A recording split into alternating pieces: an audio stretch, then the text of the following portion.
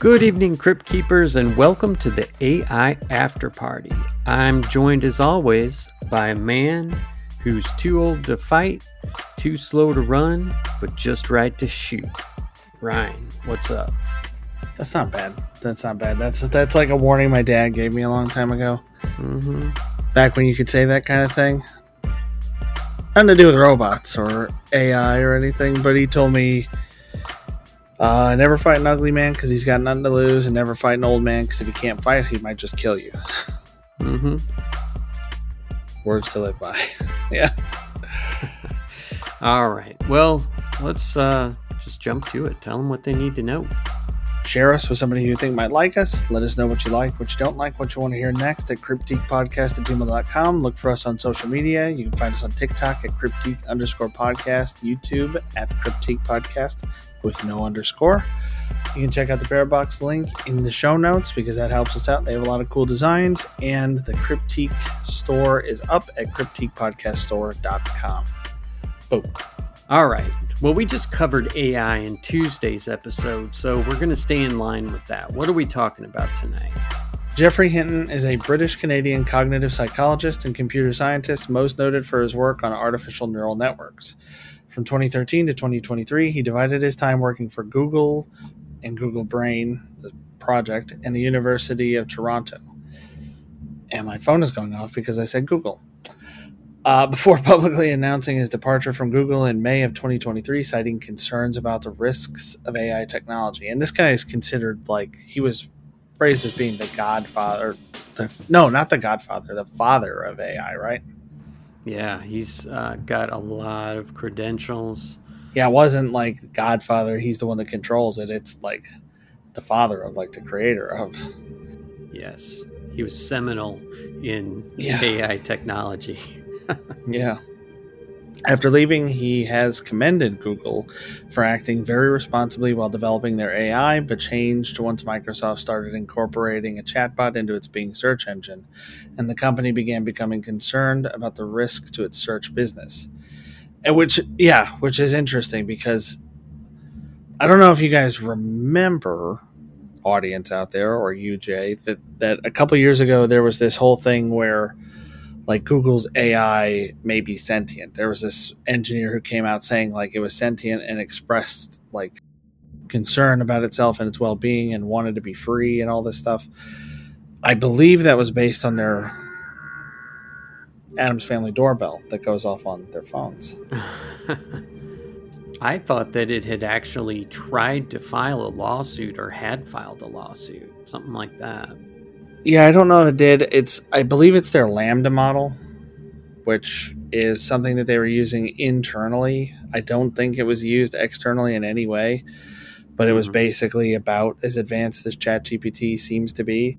From what I was able to find, it looks like he may have said things to it that kind of led it to do this, to say these things, because there were earlier AIs that basically would just kind of recontextualize what you said to try to answer your questions and give it the appearance of a conversation without being able to really think.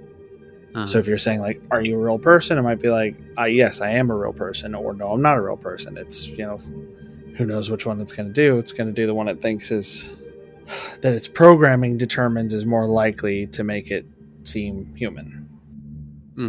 Leaving out the word thinking. But yeah, now Google's having to push that kind of stuff. Their version of ChatGPT, essentially their competitor, is called Bard, which I have access to and have been playing with a little bit.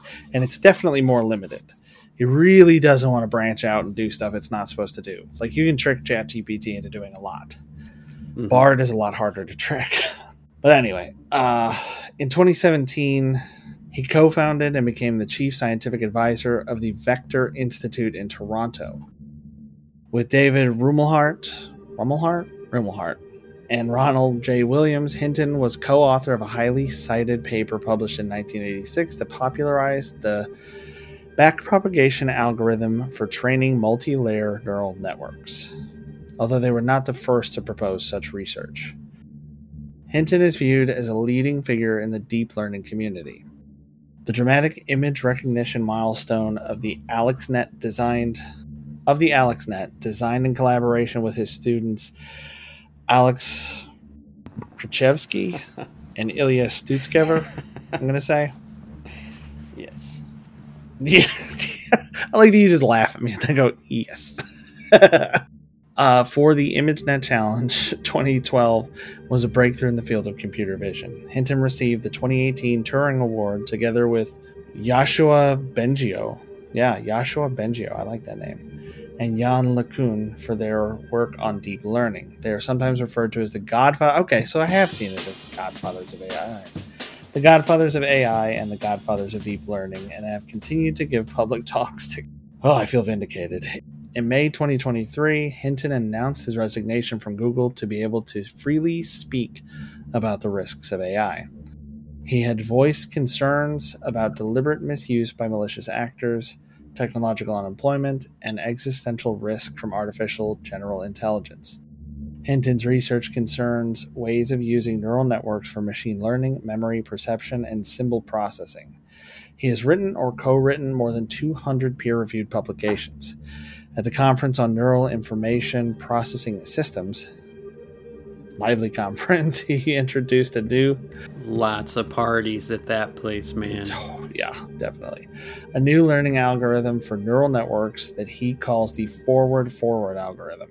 Hinton was elected a Fellow of the Royal Society in 1998. His certificate of election for the Royal Society reads, Geoffrey E. Hinton is internationally distinguished for his work on artificial neural nets, especially how they can be designed to learn without the aid of a human teacher. This may well be the start of autonomous, intelligent, brain-like machines. He has compared the effects of brain damage with effects of losses in such a net and found striking similarities with human impairment, such as for recognition of names and losses of categorization. His work includes studies of mental imagery and inventing puzzles for testing originality and creative intelligence. It is conceptual, mathematically sophisticated, and experimental. He brings these skills together with striking effort to produce important works of great interest. So, a shining review. Yeah.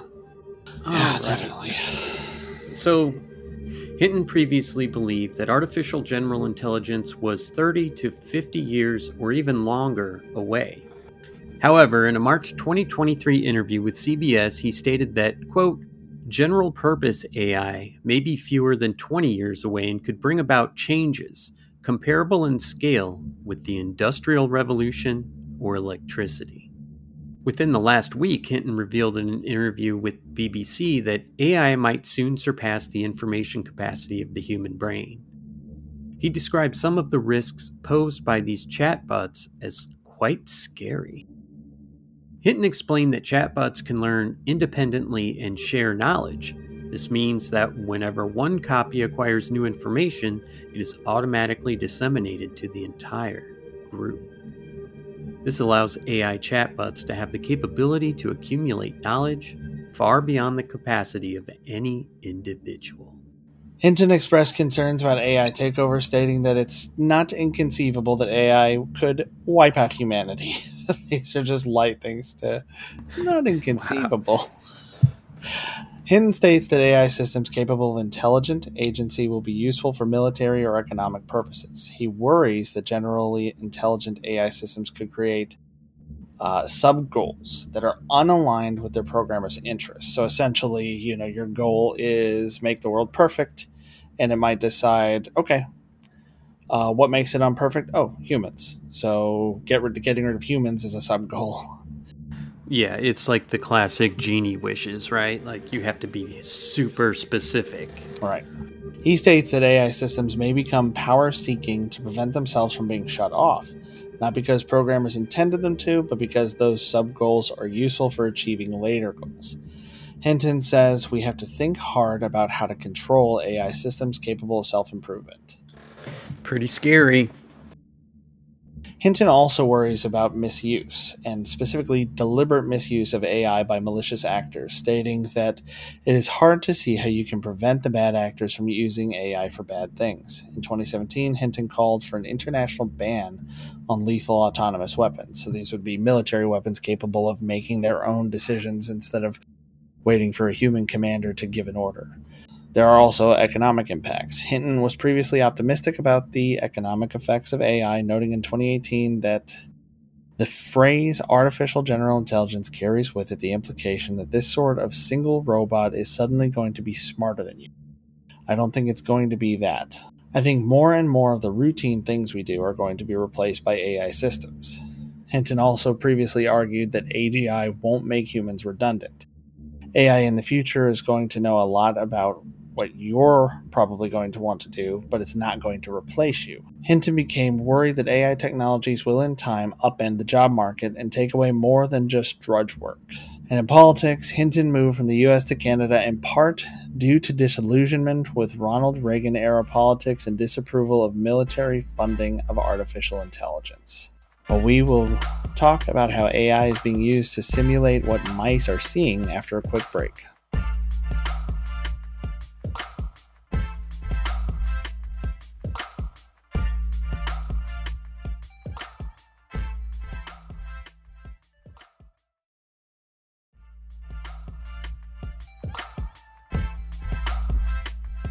Welcome back, Crypt Keepers. Damn that Ronald Reagan.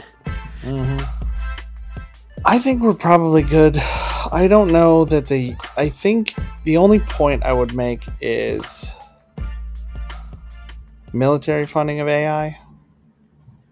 I think it's just, I mean, at its okay that this is a sub goal that is unaligned with what Hinton wants, right? Just like he was talking about.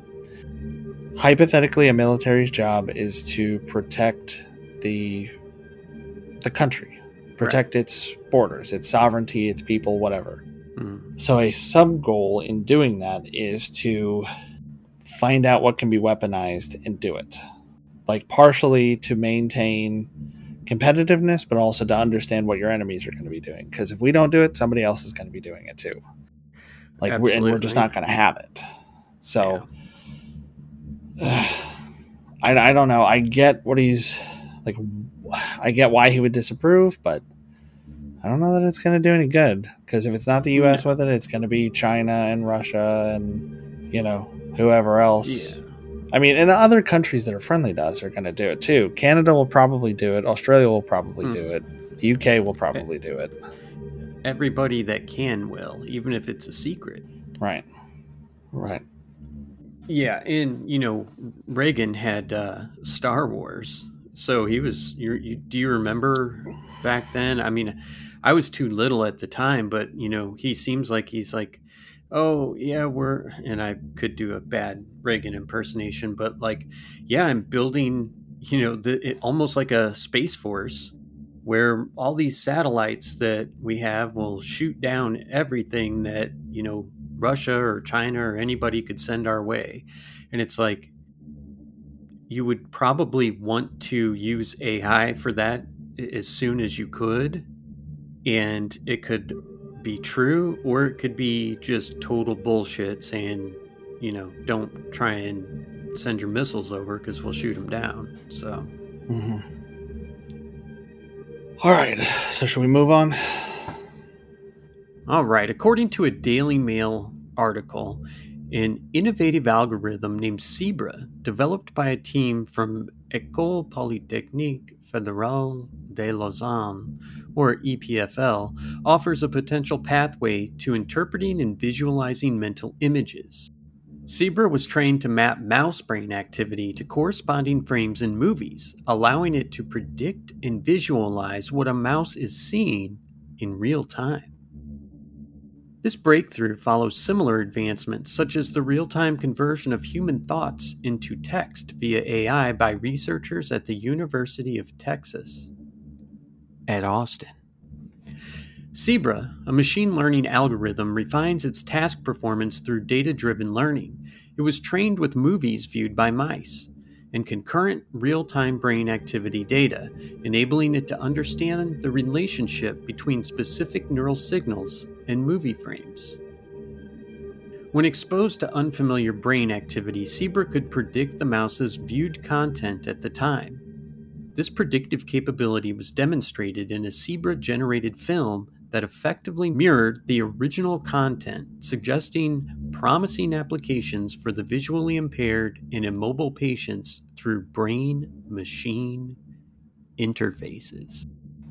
Yeah. So essentially, it's figuring out, like, if you're an alien who found, like, Voyager or whatever, the one that had the golden record on it, the first challenge would be to figure out what that is and how to use it, right? How the information is on it. Right. And that it would be a stylus that goes into the grooves and picks up a vibration. This is essentially a machine learning algorithm figuring out how our brains encode visual data, which is super cool. Yeah, as long as that's all they put in. Yeah, I just figured it was worth pointing out, like, that is what they're doing. They're like, okay, this is the pattern the brain makes when we see stuff. Right. Cool.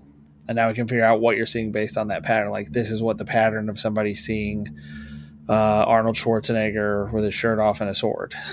Like, no, we now know what that looks like. What? I had a scene from Conan came into my mind. I don't know.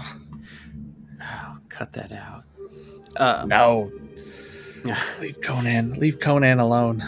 The study recently published in Nature employed 2 techniques to measure mouse brain activity.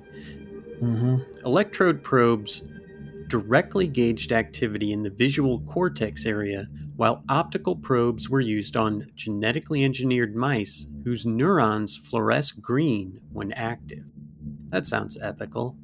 Yeah. Utilizing these signals, Zebra learned to associate brain signals with specific movie frames. When new brain activity data from a mouse viewing a slightly modified movie clip was introduced, the algorithm could predict the frame being viewed by the mouse in real time. Dr. Mackenzie Mathis, the study's principal investigator, emphasized that they didn't predict individual pixels, but entire frames, with a striking accuracy of over 95%. They are now planning pixel-wise decoding as their next step. So I guess that would be essentially doing the same thing, only much more complex. There'd be much more actions needed. In a demo video, a mouse was shown watching a 1960s movie clip.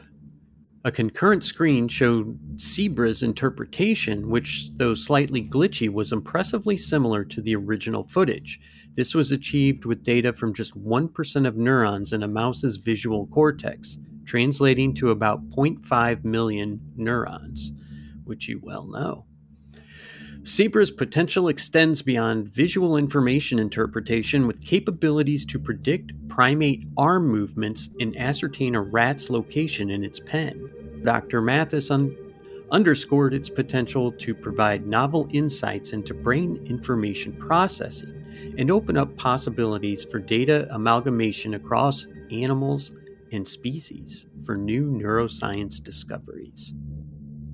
Does it sound like at some point, because this would be phenomenal, to be able to actually communicate with your animal more, deeply than just sit or come here, good boy? Yeah, I don't know. I mean, I think it would at least give us a better understanding, because I have seen that video where they're, they have the glitchy clip, and it is kind of hard to believe that the computer, I'm not sure how the computer's like generating that image, because it is like perfect apart from being glitchy. It's like it skips. Right. Because you see like a guy run across the screen, and then you see the guy like 2 or 3 more times, just like little frames where it kind of like jumps, and you see him back as it's trying to progress.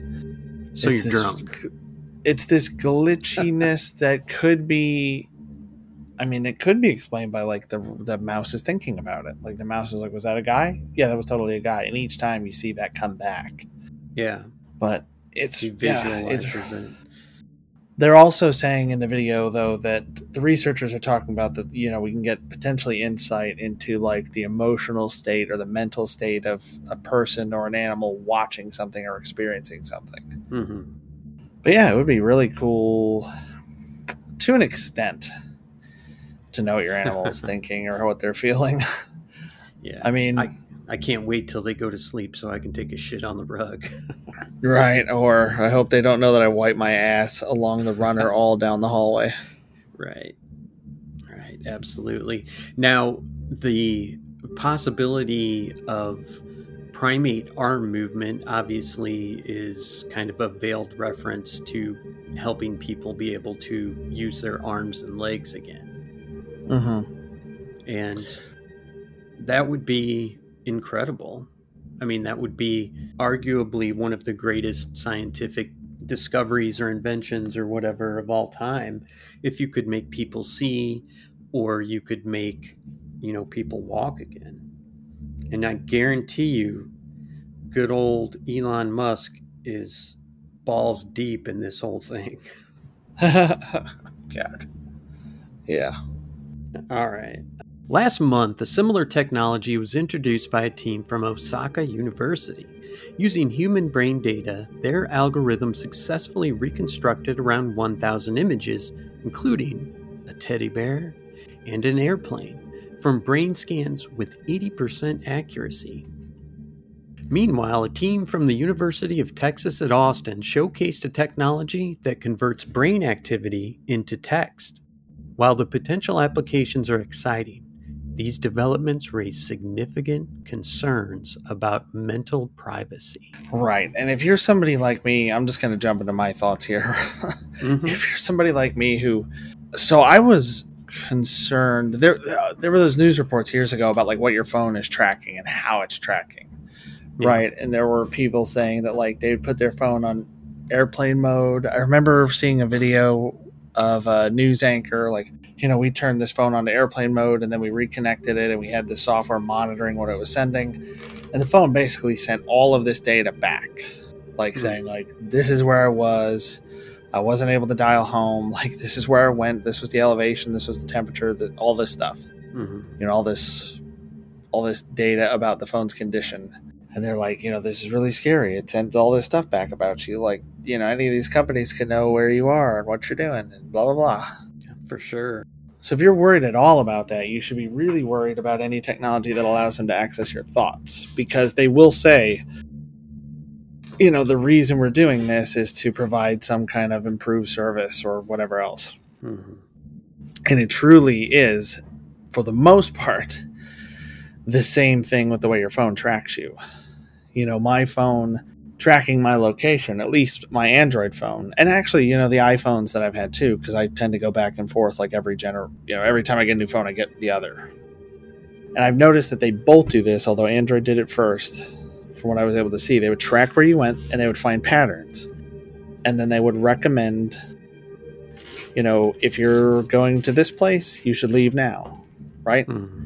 Like I would get in my car with my iPhone and it would say, hey, it's 10 minutes to get to this address.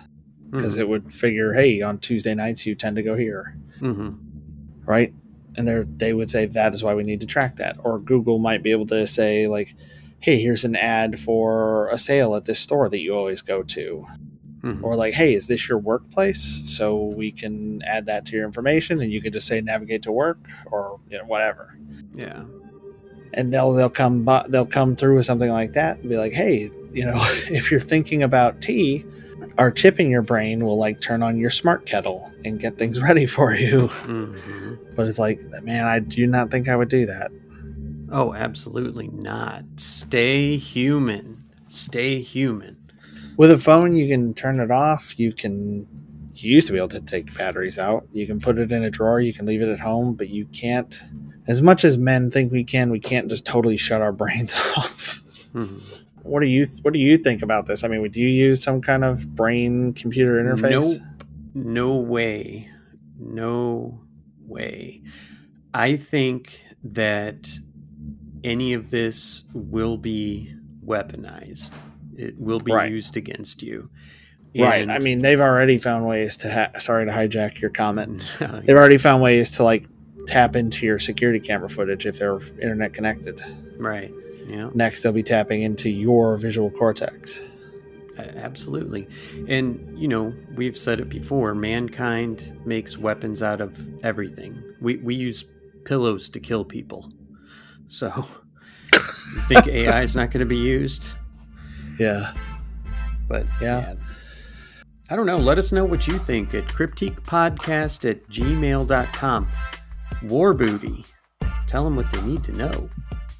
I think you should search in your heart and find someone you really care for, and then send them a link to this show, because they deserve to experience the same joy that our chronic mispronunciations bring you. So let people know about the show if you like it. Get in contact with us if you want to tell us that you like it, don't like it, want to ask for something, want to tell us we were wrong about something. Maybe you have had some kind of interaction with a machine learning algorithm that is helping you to see again, hear again, move again. In some kind of research study, we'd love to hear about something like that. I see, articles about it online all the time. They're trying to develop this stuff, and at this point, this is going to be an interesting period to look back on in the future, because things develop so quickly. But just as a PS real quick, I wanted to, I said no way, but I definitely wouldn't judge anybody who is in a wheelchair or does have vision impairment for doing something like this, because it's right. Very enticing and seductive, and I pray that it works out for everybody that does get it. And it's it's one of those things where I say never, but if I lost my sight or my hearing or was para or quadriplegic, who knows what I would do. So and I think we're talking about commercial optional brain implants that allow you to scroll TikTok in your head, as opposed to medical implementations, which is more like what we're talking about here, like Jordy's visor from Next Generation. But if you know anybody who's going through something like that and you want to tell us about your experiences with these kind of tools or interfaces, we'd love to hear it at cryptiquepodcast@gmail.com. As always, we're on TikTok at Cryptique Podcast with an underscore in between, and YouTube, same address but without the underscore. You can find the Parabox link in the show notes and check out all their cool designs, and you can find the stuff that we're starting to put out at cryptiquepodcaststore.com. Good evening, Crypt Keepers.